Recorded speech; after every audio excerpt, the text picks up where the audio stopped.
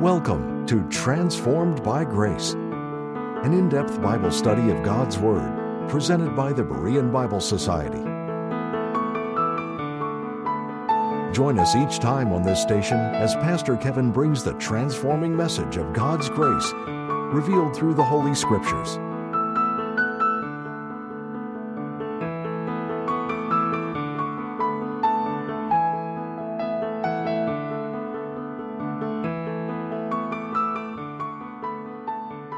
Author Randy Alcorn recalled a 2-month mission trip that he and his family took some years ago that included a visit to Egypt. While in Egypt, Alcorn's host took him to visit an abandoned graveyard located at the end of a garbage-lined alley. The host pointed out one tombstone in particular, that of William Borden, heir to the Borden dairy estate. William was a millionaire by age 21, but he renounced his fortune, giving nearly all his wealth to missions. His heart's desire was to take the gospel to Muslims in China. On his way to China, William stopped in Egypt to study Arabic, but 4 months later he contracted spinal meningitis and died at the age of 25. Alcorn writes this: "I dusted off the inscription on the headstone of Borden's grave. After describing his love for Christ and his commitment to and his love for the Muslim people, the inscription ended with some words that set me back, and I have never forgotten them to this day. The inscription ended, 'Apart from faith in Christ, there is no explanation for such a life.'" And then Alcorn wrote, and I thought, Lord, what's the explanation for my life? To exhaust all our efforts in living only for self and living for the temporal things of this world only is not the purpose that God has placed us here. God doesn't want us to waste our lives. He wants us to use our lives for His glory and honor. The world looks at William Borden and says, "How tragic, what a shame, what a wasted life." We look at it by the eye of faith and we say, what a testimony. What faith! What a life! The world, who does not know our Savior or respect or live by the Word of God, they often think believers are crazy, that we live by faith in Christ and for eternal things that we cannot see. But we know that to live by faith in Christ and to live by the Word of God is to truly live for what is real, for what has meaning, and for what is lasting. 2 Corinthians chapter 5, verse 13 says, "For whether we be beside ourselves, it is to God, or whether we be sober, it is for your cause." The Greek word translated as beside ourselves means, in this context, to be out of one's right mind, to be insane, to be mad. Because of Paul's zeal for the truth and constant drive to live for the Lord and to get the gospel out to the lost and unbelieving, the Apostle Paul was viewed as being crazy. With his fervor for serving the Lord, he seemed like a man that was out of balance and fanatical to the world. In Acts chapter 26, we learn how Paul shared the testimony of his conversion before Governor Festus and King Agrippa. In verse 24 of that passage, we read that Festus said with a loud voice, "Paul, thou art beside thyself. Much learning doth make thee mad."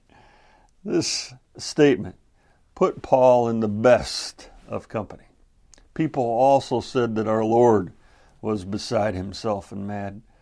Mark 3:21 says, "And when his," that is the Lord's friends, heard of it, they went out to lay hold on him, for they said, he is beside himself. Likewise in John chapter 10, verse 20, it says, "And many of them said, he hath a devil and is mad."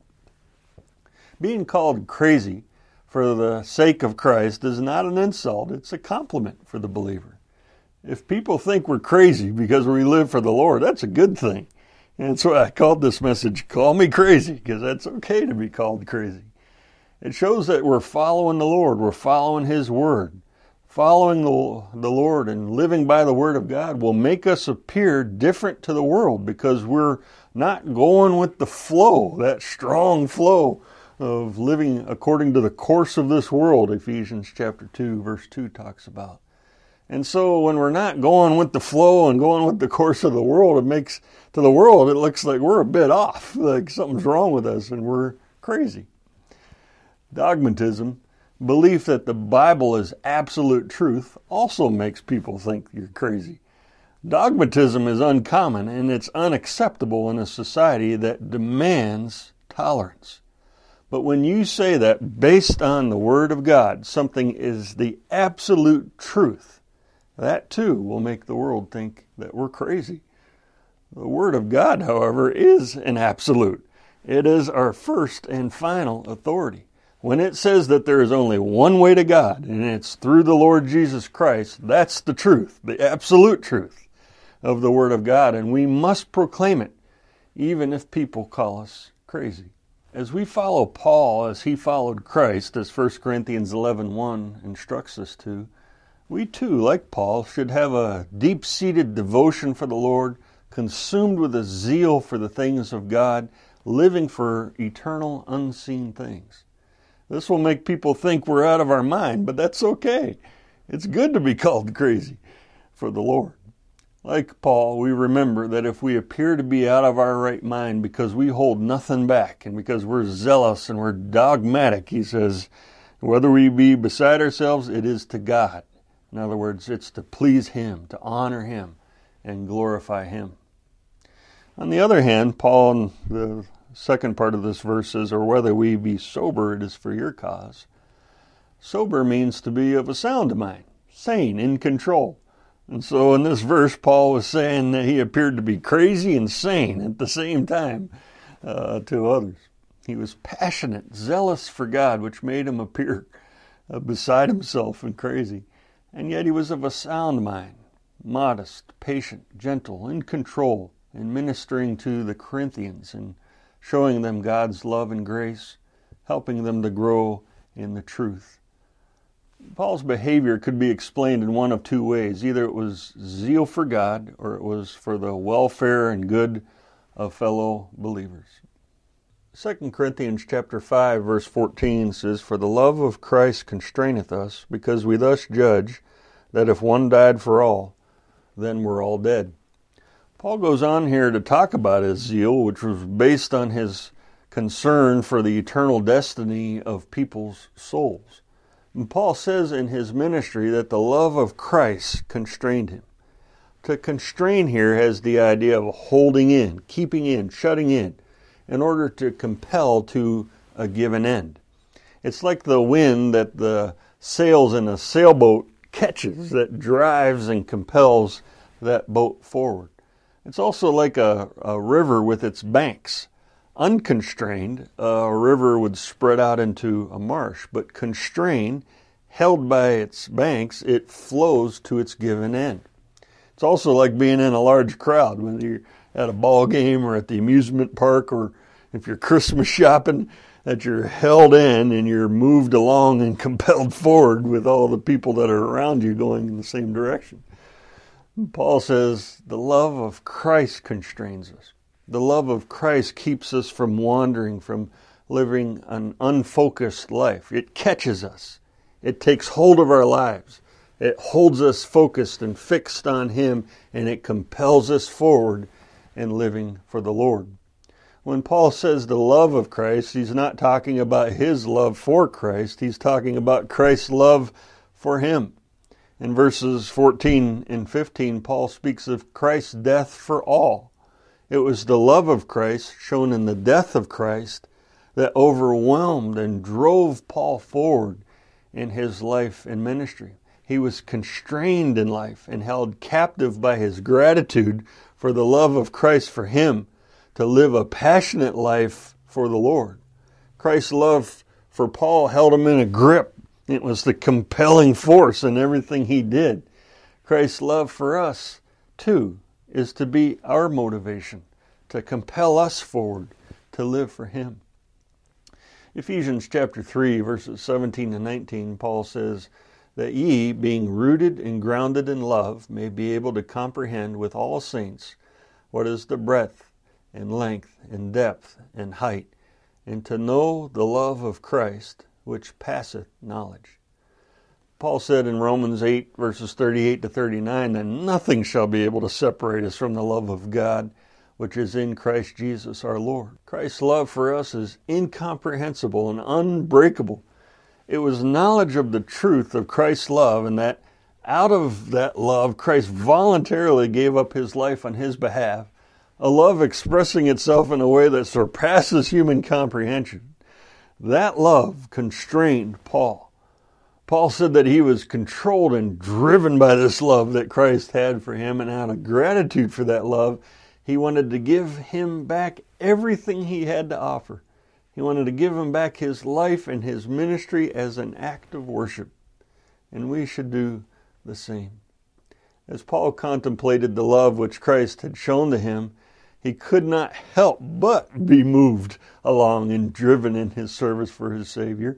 So much so that, as he said in verse 13, people thought he was crazy and beside himself for how passionately he lived for the Lord. Paul says, because we thus judge, in verse 14, or we have thus concluded. He'd come to a settled conclusion. He'd come to a conviction. And the true conclusion by the inspiration of the Holy Spirit is that if one died for all, then we're all dead. And Paul's saying, let me explain to you why this love is so powerful to compel me forward in ministry. Let me explain to you why this love puts such extraordinary pressure on me to be grateful and drives me to live for Christ. And it's that one, that is Christ, died for all. Paul had a conviction about Christ, and he also had a conviction about all men. And it's the truth, too. His conclusion is that if the death of Christ was for all, then it must follow that all were dead in trespasses and sins. Mankind as a whole is under the sentence of death. As God looks at men, all are spiritually dead, void of spiritual life. And there's nothing we can do about this in ourselves. We can't give ourselves spiritual life. We are helpless and we are hopeless. We are spiritually dead in our sins, and if Christ didn't die in our place for our sins, then we have to die for our sins, which means eternal death and separation from God in the lake of fire forever and ever. But praise God, one died for all. The power of Christ's love extends to all people. He died for all. And that love drove Paul to serve his Savior and reach out to all, knowing that Christ loves all and died for all, and his salvation from hell is available to all. We'll be returning to the program in just a minute, but first we'd like to take this time to thank you, our partners, for making these programs possible. If you would like to access our library of helpful Bible study tools, go to BereanBibleSociety.org. A Praying Life, True Spirituality and Prayer is a 50-page booklet written by Pastor Kevin J. Sadler. This booklet demonstrates from Scripture how God desires prayer to fill the Christian life. God hears and answers prayer, and He tells us in His Word to pray without ceasing and commune with Him continually, relating every experience in life to Him. There is no part of our lives that isn't prayer material. To order your copy, contact the Berean Bible Society for pricing and availability at 262-255-4750 or visit our website at www.BereanBibleSociety.org. To receive our free full-color 32-page monthly magazine, The Berean Searchlight, call 262-255-4750 or subscribe online at www.BereanBibleSociety.org. Thank you again for your generous gifts. And now, back to the teaching with Pastor Kevin. Romans 5:8 says, "But God commendeth His love toward us, in that while we were yet sinners, Christ died for us." And here Paul says He died for all. Christ died for, or in the place of all. He died in our place personally, my place personally, your place personally. This is substitution. Christ is our blessed substitute. He died as a substitute in our place. He bore a punishment that should have been ours. We should die. He dies for us in our stead. We should pay the penalty for our sin. He dies in our place and pays the penalty for us. And He satisfies the wrath of God against our sins with a perfect sacrifice in our place at the cross of Calvary. Christ died for all, for the world. He died for all people who have ever lived, who are living, and who will ever live. Every single person who lives in this world is born dead in trespasses and sins, and He died for the sins of every single person. Thus, Christ is the Savior of the world, the Savior for all men. His work is abundantly sufficient to secure the salvation of any and all who put their faith in Him. That truth of Christ's love for the world, that the scope of His love is limitless in dying for all, that the all included Christ dying for him personally, the chief of sinners, all of this constrained Paul, and it overwhelmed Paul, and it kept him focused and driven to live for Him and to reach out to lost sinners with the good news of the free gift of salvation. The love the Lord had for him and for all pressed against Paul hard. It touched his heart. It kept pushing on him for him to share the love of Christ in His salvation with all people, because Christ died for all. Verse 15 says, "And that He died for all, that they which live should not henceforth live unto themselves, but unto Him which died for them and rose again."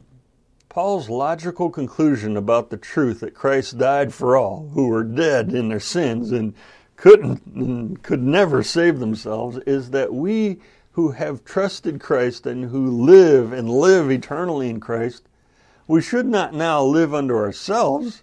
We should live for Christ. We should live for our Savior. Christ saved us. We live forever in Him. We belong to Him. Now we should ask the Lord, as Paul asked the Lord on the road to Damascus, "Lord, what would You have me to do?" What matters most now is to be His will, His purposes, His goals, His glory, His truth.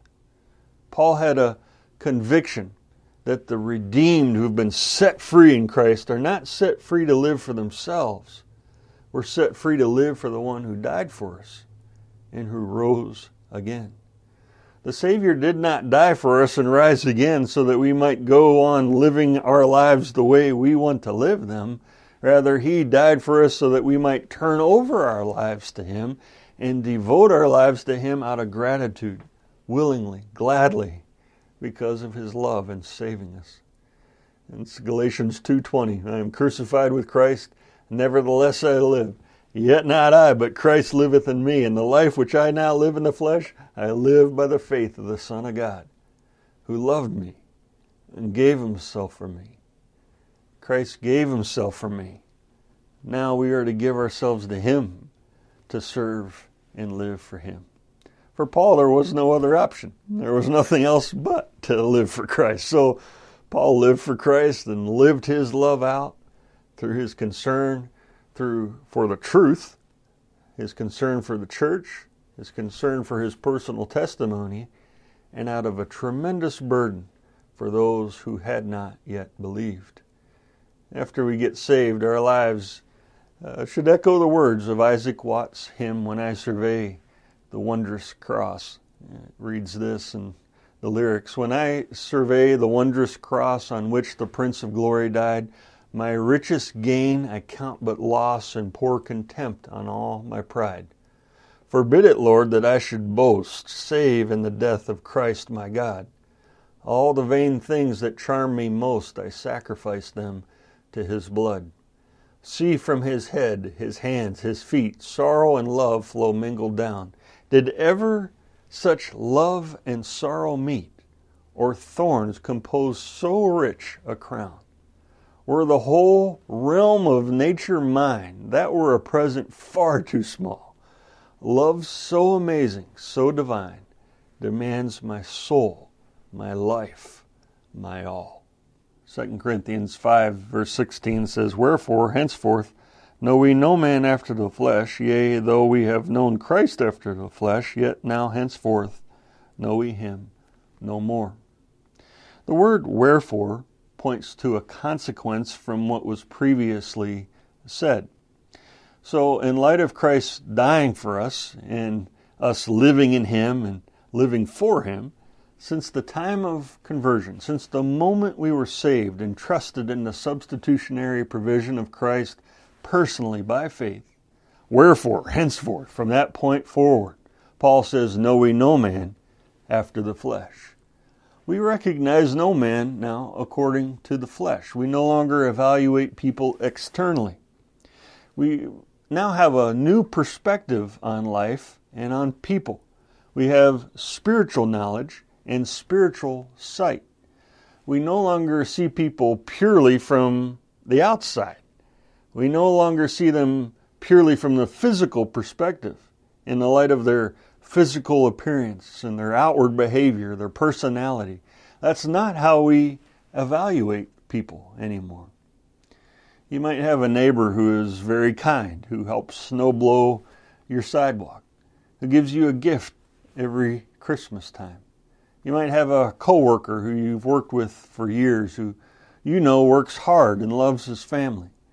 You're at Walmart and the cashier is ringing up the things you bought and you're chit-chatting back and forth with them. And you look at these people in life, but now you have a lingering question in the back of your mind. Do they know Christ as their personal Savior? Now you see people as souls for whom Christ died, because we know Christ died for all. And because we know that outside of him, people are dead in their sins and headed for the lake of fire. You can't take people at face value. You can't just walk away and say, well, that was a really great person. Instead, the more impressed you are about them, the more deeply burdened you become for them. You see people as people for whom Christ died, because Christ died for everyone. On the other side of things, you see someone who is a derelict, who's a homeless person, who's a drug addict or an alcoholic, someone who just can't seem to get their lives straight. When you look at them, now there's an ache in your heart, because you understand the answer, and you know that Christ is the answer. And you know that the grace of God can save anyone and transform anyone's life. We don't see people according to the flesh henceforth or after we trust Christ. We no longer estimate people on the surface according to worldly standards. We no longer see people the way we once saw them. We don't see people in social, political, and racial terms. When you trust Christ, what you see is eternal souls who need Christ. You realize that every single person is important. Every single person is valuable and is someone for whom Christ died. This carries over to even among believers. No man, we see, henceforth, we know no man after the flesh. That means even believers or unbelievers. So when you look at believers now, you look at them spiritually in terms of their walk with the Lord. Oftentimes, other believers challenge us spiritually by their faith. Other times you see their struggles in their walk, and now you become burdened for them. Knowing no man after the flesh is about looking at the heart, because that's what God looks at. He looks at the heart, and it's about discerning spiritual conditions of people, looking at people like God does. After we get saved, we no longer look at life the way we used to. We have a whole new perspective to life. The new perspective carries even to the Lord. He says, yea, though we've known Christ after the flesh, yet now henceforth know we him no more. Before we were saved, we made a purely fleshly human assessment of him. To know Christ after the flesh means to evaluate him from a human point of view. Many out there know the stories and facts of Jesus of Nazareth. Many know that he was born in Bethlehem, he was laid in a manger, did many miracles, taught parables, was betrayed, crucified, rose again, and ascended. They know the facts. But after we are saved, we have a whole new view of Christ. It's one thing to know about Christ. It's another thing to know Christ. And after we get saved, now we know him spiritually through a personal relationship that we have with him by faith. We know him as our Savior. We know him as our living and exalted head of the church, the body of Christ. We know him as our loving Lord. We know him as our guide. We know him as our all in all. The Berean Bible Society website has hundreds of Bible study articles on a wide variety of topics from Scripture. These are available for you to read, print off, and use for your personal study and encouragement, or feel free to share them with others. Our website address is BereanBibleSociety.org. Thank you for watching Transformed by Grace. Next time we're going to be looking at the remaining verses of 2 Corinthians 5 and our calling by God to be ambassadors for Christ.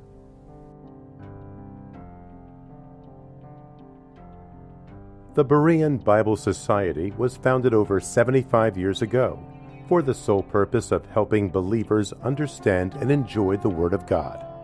Our organization holds without apology to all the fundamentals of the Christian faith, and we believe that salvation is by grace through faith alone, based on the shed blood of the Lord Jesus Christ.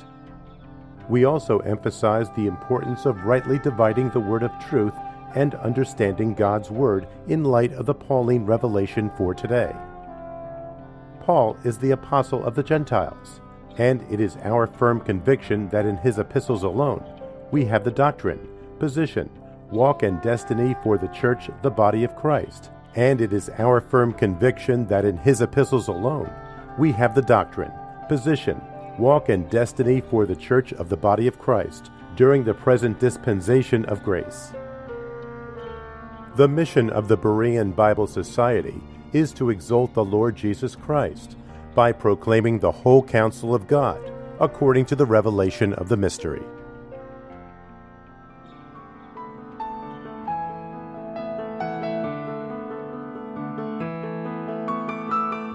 Thank you again for tuning in to Transformed by Grace. We appreciate your prayer support and the financial gifts. The purpose and mission of the Berean Bible Society is to help you understand the whole counsel of the Word of God. For more information, visit our website at www.BereanBibleSociety.org or give us a call at 262-255-4750. Or if you prefer, write us at the Berean Bible Society, P.O. Box 756, Germantown, Wisconsin, 53022. Now until next time, may you be transformed by God's grace.